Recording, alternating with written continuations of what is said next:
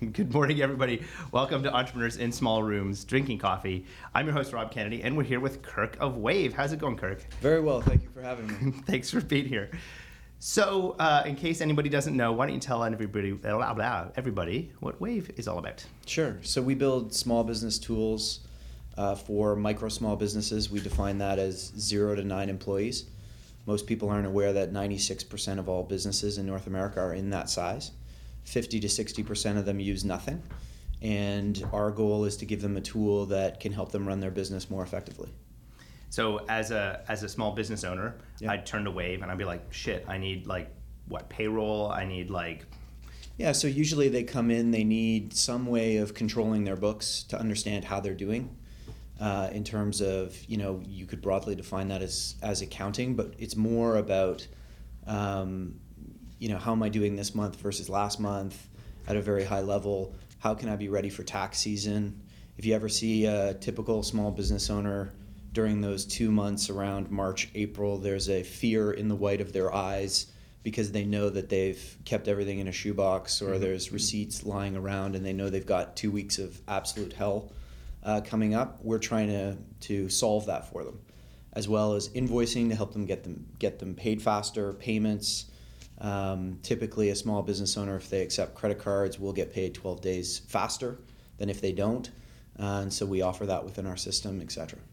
So the key inflection point when they're like, oh shit, shoebox to I need something is usually around tax time. So is that your busy time when everyone's like that's when all you get a ton of new users? Or? Yeah, so we typically sign up about 40 to 50,000 users a month. Mm-hmm. And you're right that Q1 for us, so it's both, I made a New Year's resolution to keep better control of my books. So January is crazy. Right. And then, February, March into April around tax.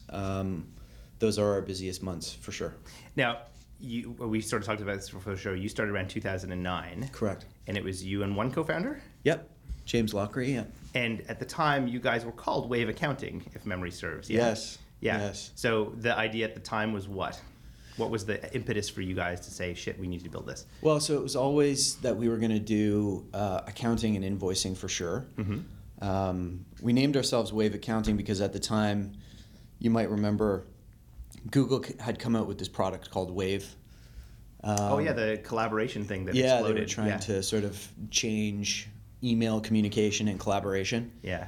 And we actually thought that there were some really, really interesting aspects of what they were trying to build. Mm-hmm.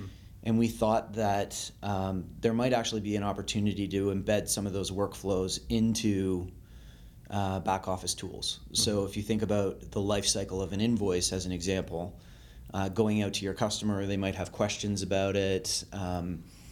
Or actually it could start ahead of that. You want to send them an estimate. They come back and confirm or deny or change the estimate. You then do the work. You then turn it into an invoice, all that kind of stuff. You actually could see that being a wave in terms of how Google defined it in terms of the collaboration back and forth. Mm-hmm.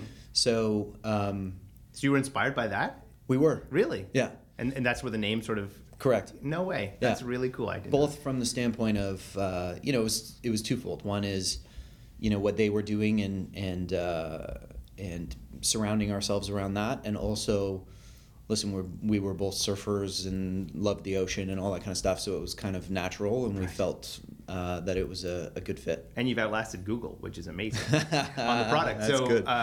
When you guys started, what were you doing at the time? Were you surfing and did you have a job or did you yeah. Well, both of us are sort of later stage entrepreneurs. So we both had kids. James had 3. I had 2 with another one on the way. So, so no, unfortunately we weren't living like a beach life. But you had your regular gigs. We had regular jobs, yes. And then you're like, I know I have a mortgage and children. Right. Because this is not the narrative, right? You're like, no, Correct. You have to be 20. You have Correct. to eat ramen for some stupid reason. And yes.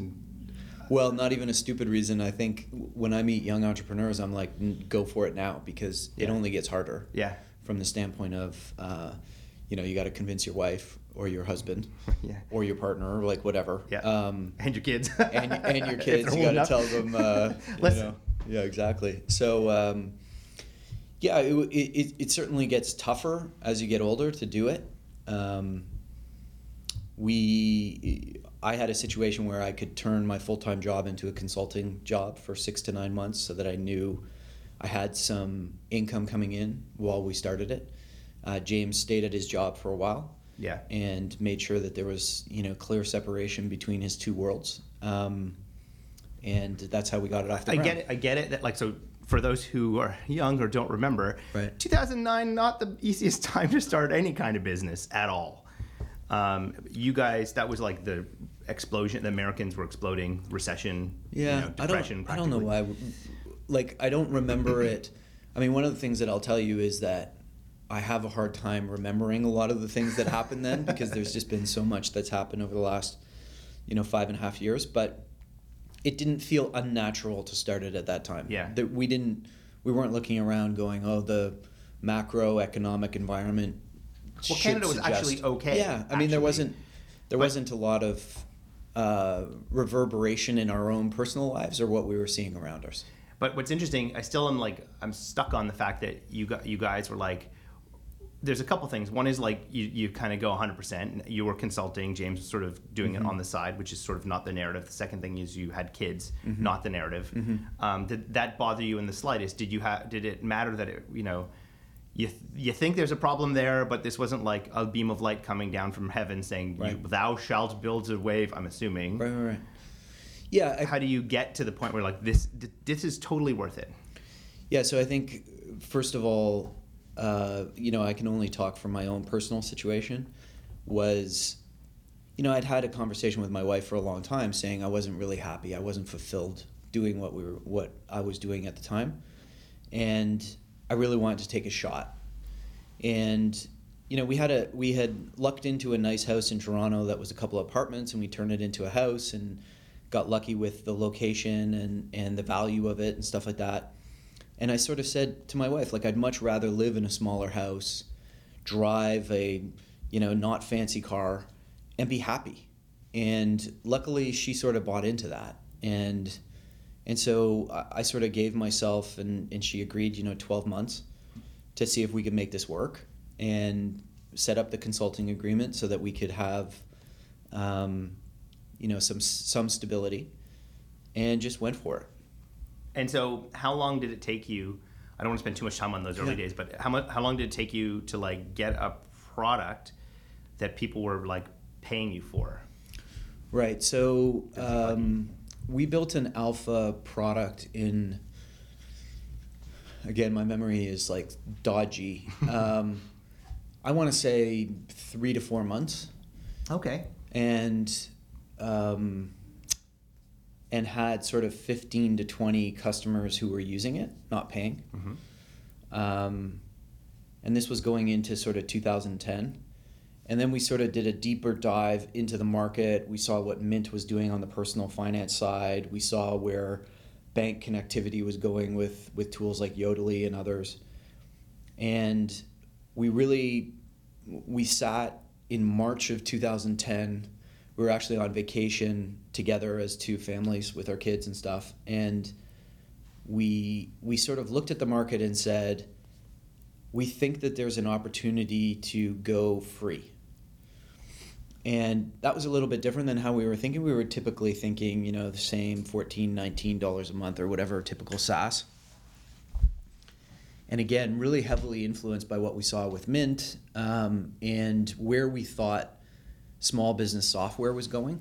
It was early days of people starting to use Gmail for their email for work instead of having to get an Outlook server and all that kind of stuff. So Evernote was starting to come along, Dropbox and others.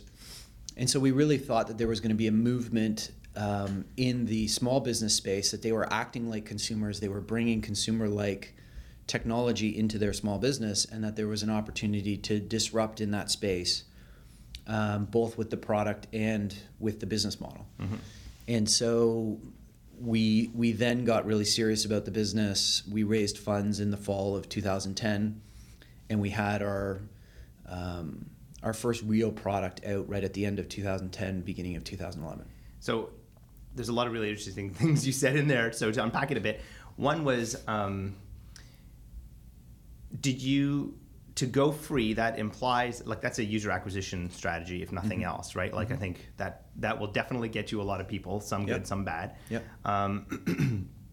Did you have a monetization strategy in mind at the time, or did you say we don't know yet, but we're just gonna like that's a especially for a Canadian company, Yeah. it's a weird thing to do. Yeah. So our big thought process was it was really interesting what Mint was doing. They had all this data in their cloud, and they were beginning to get into showing offers and that kind of stuff against the data.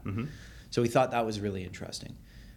More importantly, we thought small business, in our opinion, was even more ripe for this model than personal finance because, first of all, most importantly, small business owners have an incentive and a requirement to keep their books up to date versus in the personal world, it's kind of like if my experience and those around me who have used Mint is any example, it's you get really excited at the beginning, you connect everything, you categorize everything. It gets better about categorization. That's good. Yeah.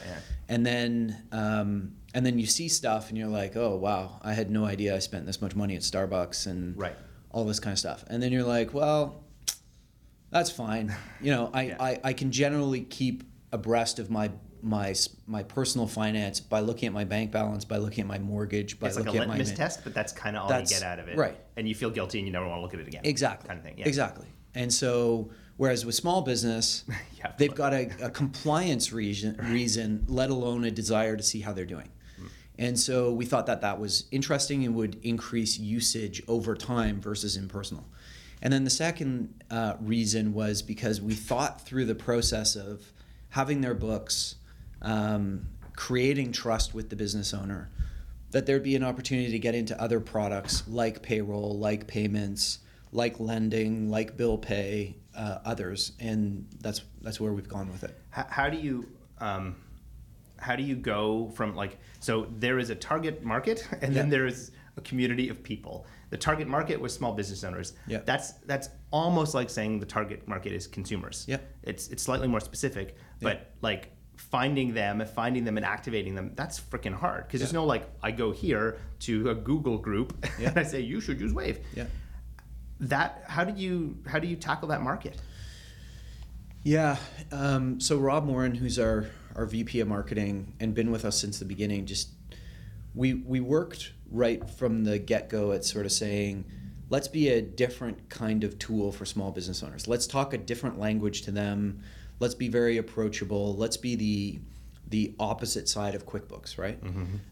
Where the real drivers of QuickBooks usage is accountants and bookkeepers, not the small business owners. Right. And we really wanted to go after the small business owners. So we're very focused in our message. We had a long game as it relates to the way that we were doing SEO, right? So we weren't taking shortcuts. We were doing the right things as it relates to the way that we were building our site, the content that we were creating, all that kind of stuff.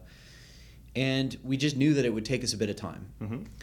And then this is a great example of where luck plays into this in a big way, where very early in 2011, the Google Chrome store comes out, and Google was really promoting it. And we made an integration in 2 hours, and it cost us $5 to list. And I think now we're probably up to somewhere in the neighborhood of 400, 500,000 installs from the Google Chrome store. And what did the app do? It was a bookmark. Okay. That sent you to the login page. I see. Really, that's all the integration was. Right. And what was the valid prop to the user? It was like discovery, really. They're like manage your life, like your business life. It was better. it was like install that app. It was images in rotation that would talk about Wave instead of a homepage, and then it would just send you to the registration page. That's all it was. Amazing. And at the time, we were getting the typical startup. We were getting an email every time somebody signed up for Wave. Yeah. And so we were getting, I don't know if I rewinded to, let's say March of 2011, we were getting 50, 60 signups a day or something like that. And suddenly I woke up one morning on a Saturday, went downstairs, my kids were young, so I was up early, opened up my laptop, and there's just reams and reams of sign-up emails. And I'm like, what the fuck is going on? And so we realized that the editor of the Google Chrome store had posted us as right at the beginning, right at the top, massive promotion. And that lasted for, a couple of years. Really?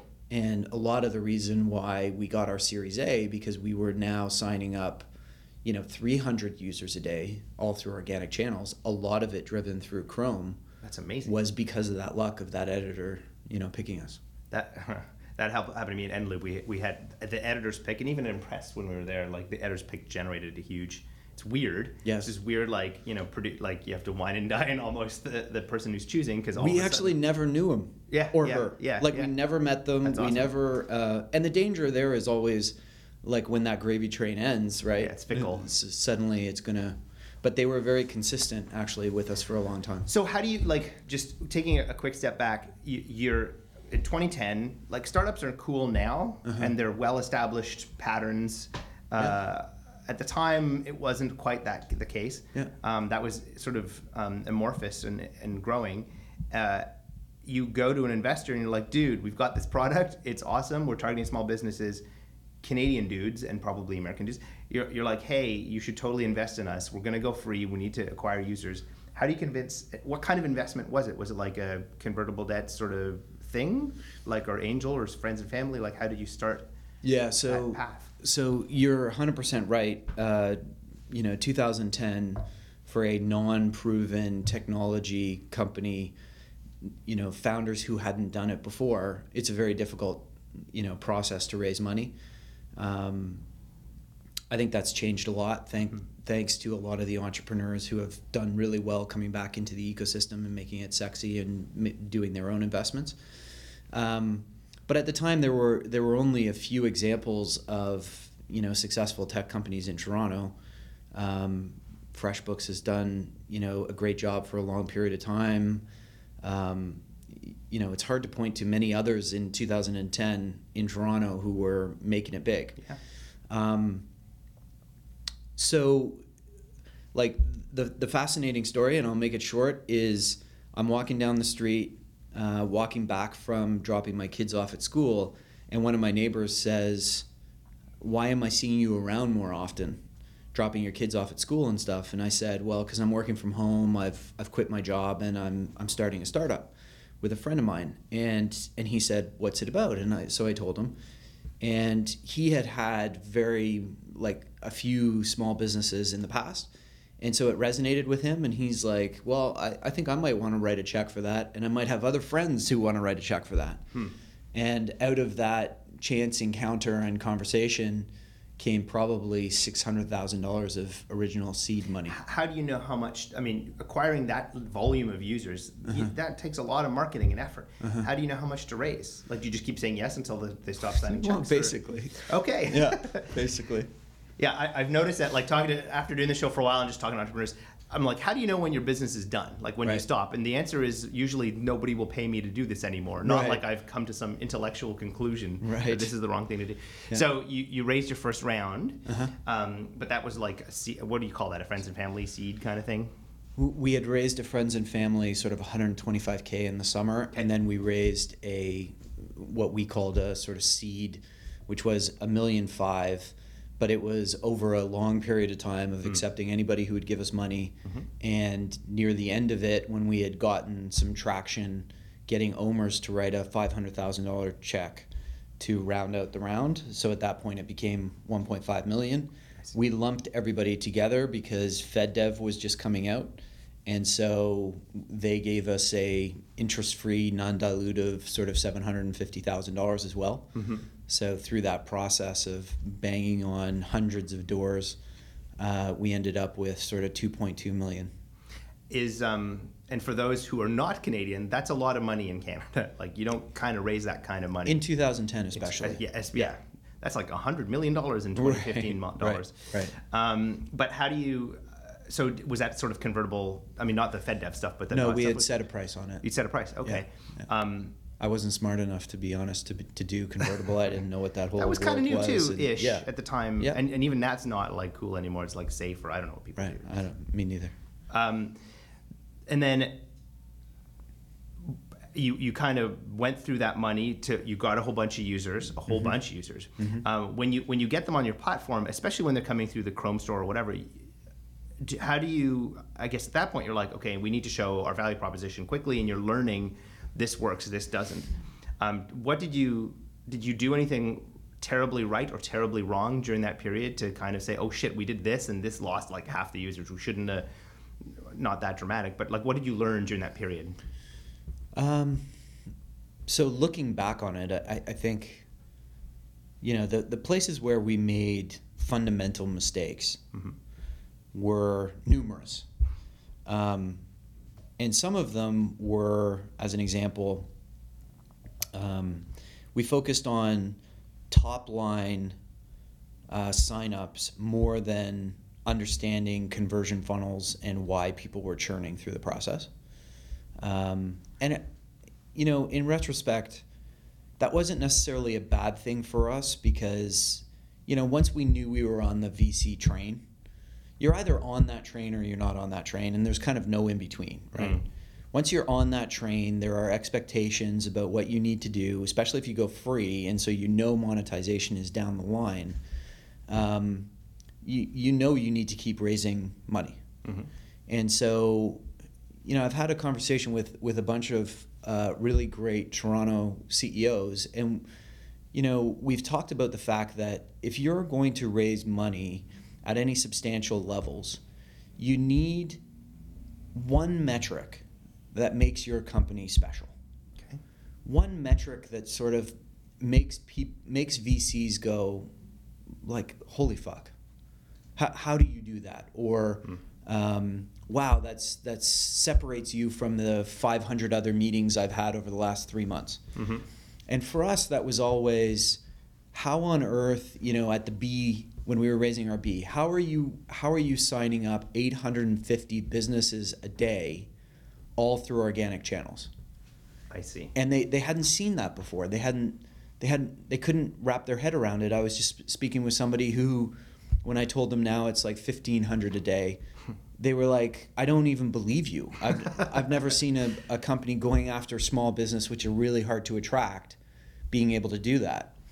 And so having that one metric always made it much, much easier. So in retrospect, in some ways it was the right decision, in some ways it was the wrong decision.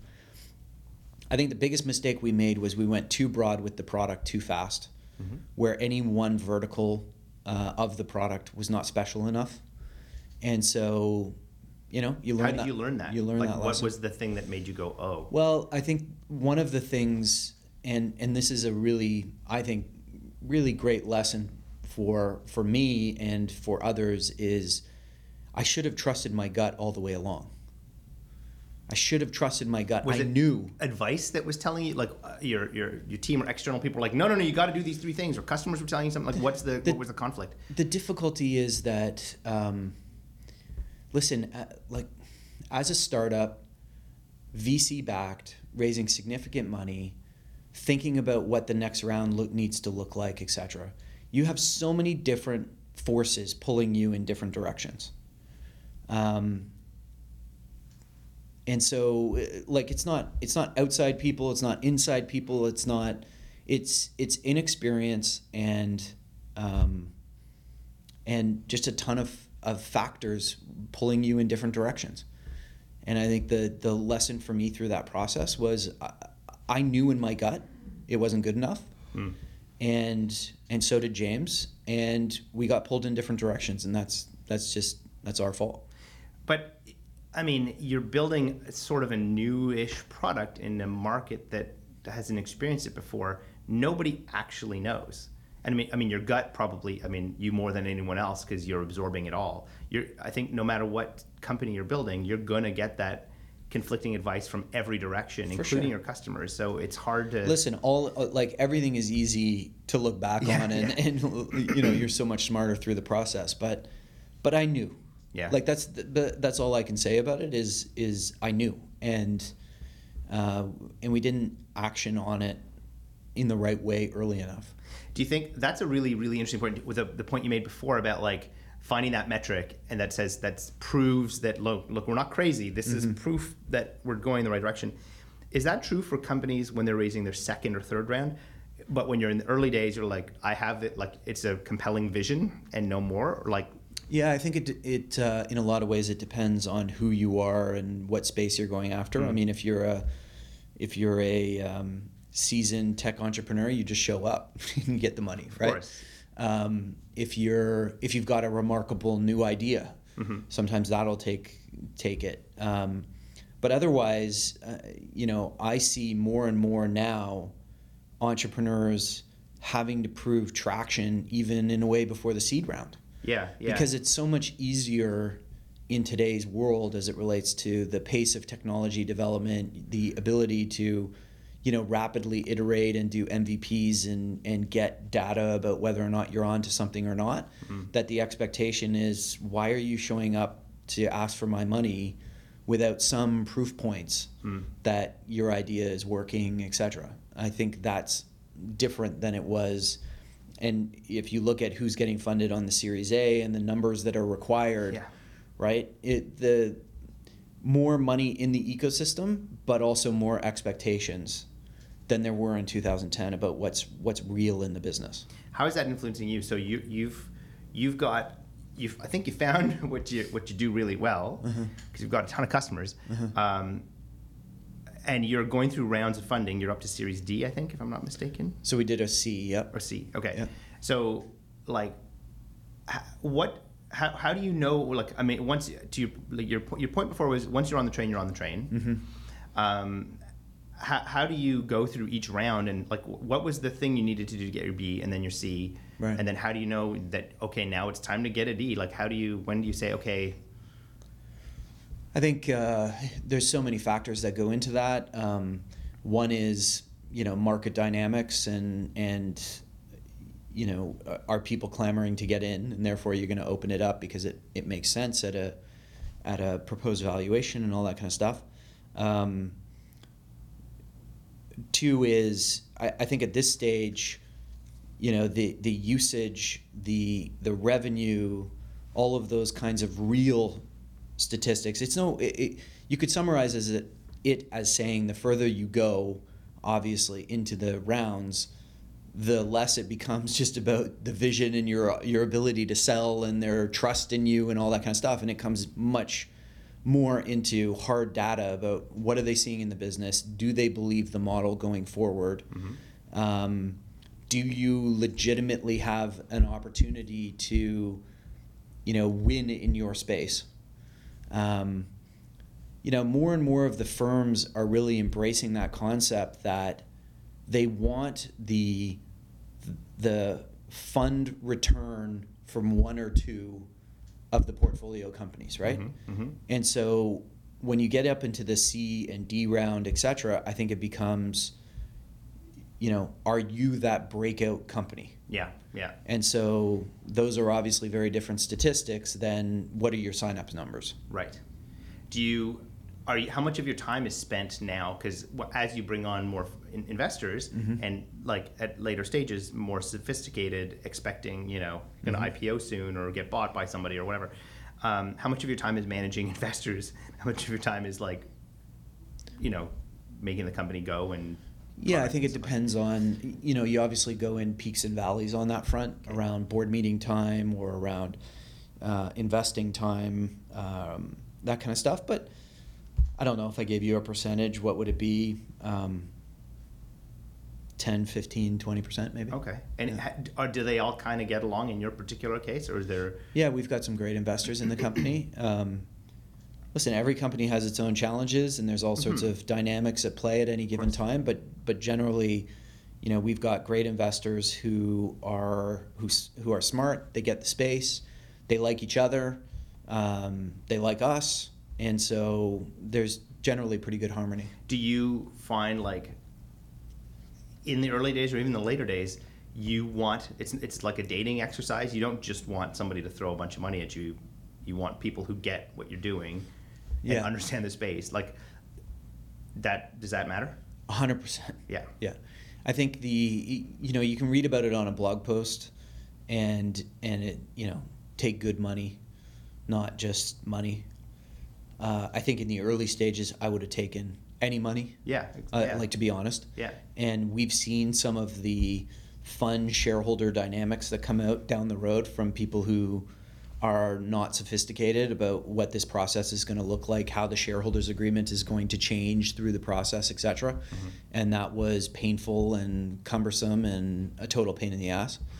I think as any company that goes through its ups and downs, when you're in one of the down phases, that's when you see what these partners are really like, mm-hmm. right? And that's when you see the value of having really great investors.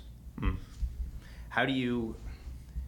Is there a weird, like, as you go through the rounds, like, do the investors beget other investors? Because they all now, like, as you go through the rounds, they want their investment to succeed. So mm-hmm. does that help getting the next round? You're like, the investors are like, no, friend at Sequoia or whatever, I'm making it up. Yeah. You need to come in because they're also motivated in keeping the business going too. Absolutely. So you're assembling a team, both a product team and an investment team that actually pushes your business forward. And I think one of the things that has been one of the best parts of having really good U.S. investors is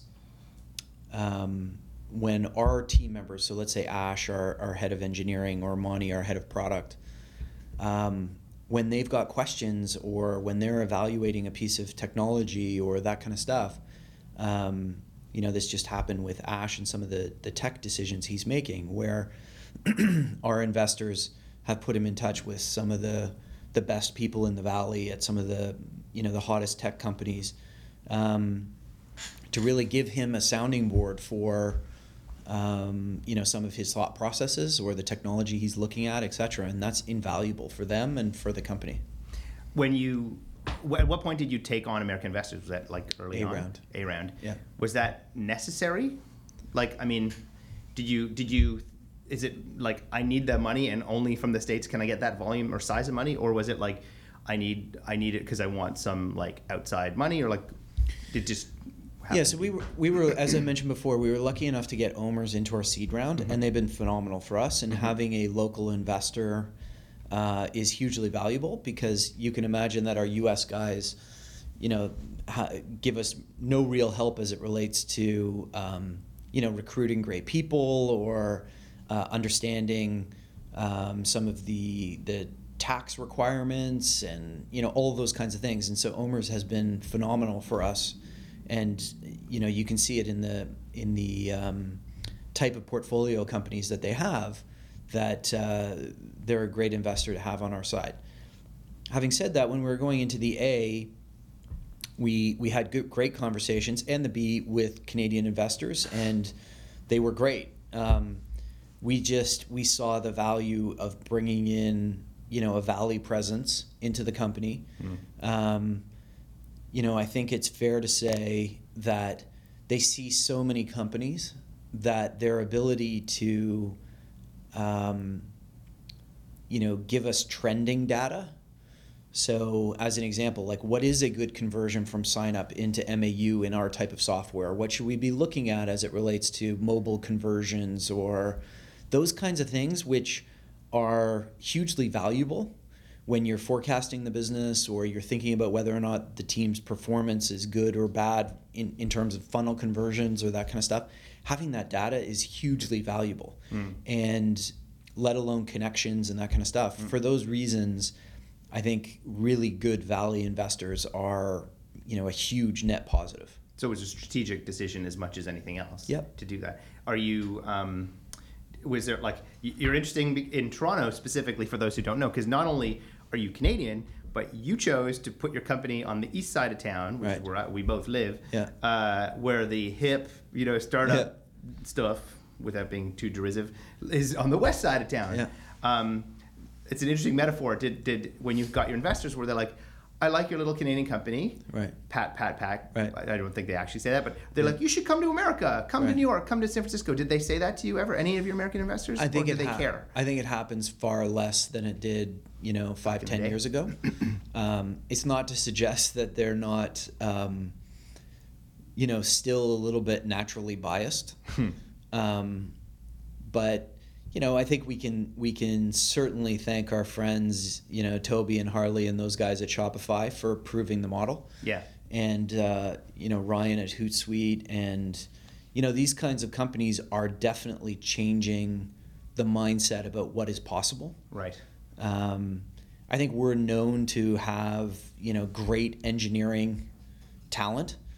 We're known to have be more cost effective, and that there's far less of an employee mercenary culture of I'm just going to go over here because they've got a nicer ping pong table, or my options are going to be more valuable over there, and constantly moving around. Yeah. And that loyalty and that coupled with incredible talent and smarts, especially around the engineering side, I think again has helped change the mindset about what's possible in Canada. That's cool. So as we close out the show, when for entrepreneurs who are starting today who are thinking, should I go down, because you're well down, like you're one of the few who've gone like quite far down the venture capital path in Canada. What would be your advice? Like in the States, it's like you need to pitch and go down the VC path. It just seems like there's no choice. How do you make that decision with your business if it's right for you? Yeah, so I've only known one way, and that is to go this route. But I think, listen, if you're chasing like a really, really big market, you're trying to disrupt with a different type of business model and that kind of stuff. I mean, it was just obvious to us we weren't going to fund it. We couldn't fund it ourselves, right? And and we would lose to bigger players who could go faster if we weren't building and going after the market quick enough. But there are tremendous dangers in going down this road, right? I mean, you lose a lot of control. How does that manifest itself? I know I'm not supposed to ask you this question because the show's over, but meaning what? We should build this thing or the thing, and they're like, no, build that thing. No, it's not that severe. I mean, we've never had a vote at the board level, and I've never been outvoted or any of that kind of stuff. It's just as I said, you're on a set of train tracks. There are clear guidelines and expectations about what being on those train tracks looks like, and you can't just pick up your train and take it off the track. Got it. Right? Like when you go down the road, you're down the road. Right. And down the road has a type of playbook and an expectation and all those kinds of things, and you can't change that. You can't suddenly say to yourself like, oh, I just want to be a lifestyle business, and right. Like those days are gone, right? Yeah. And so my advice to entrepreneurs is, like, if there is another road, if you can bootstrap it, if you can drive it through revenue, growth, etc., then try it. And I mean, you're going to have more control. You're going to be able to make decisions. You're going to be able to, make certain actions on whether or not you want to scale or not based on your gut and feel. Why not try it? And if you find through that process, you know what, it's scaling really rapidly, there is a big business here, you can always raise funds at that time versus getting on the train too early or thinking that, there's a lot of good talk out there about, raising money like is not a moment to celebrate, right? All it's doing is diluting you and giving you the fuel to do great things. That's what you need to celebrate, not the concept of I just closed a Series A with a great investor. Like at the end of the day, that feels good for about an hour. Yeah. And it's the beginning of the journey. And now the expectations are different. The return on capital required is different. The people around the table are different. The pressures you're going to be under are going to be different. All that kind of stuff. And just know it. Go into it eyes wide open about what that means. That's awesome. Well, I could keep talking to you for 8 hours, but we got to stop. This was Entrepreneurs in Small Rooms Drinking Coffee. I'm Rob Kennedy, and we had Kirk from Wave. And if people want to check you out, aside from installing the Google Chrome extension, they can go to waveapps.com. Waveapps.com. Check it out. Great product and great people. You should also go work there. Thanks to the working group for hosting us. Thanks to Nick Kuhn for producing the show. And we'll see you next week for another fantastic episode. Thanks, everybody. Thank you.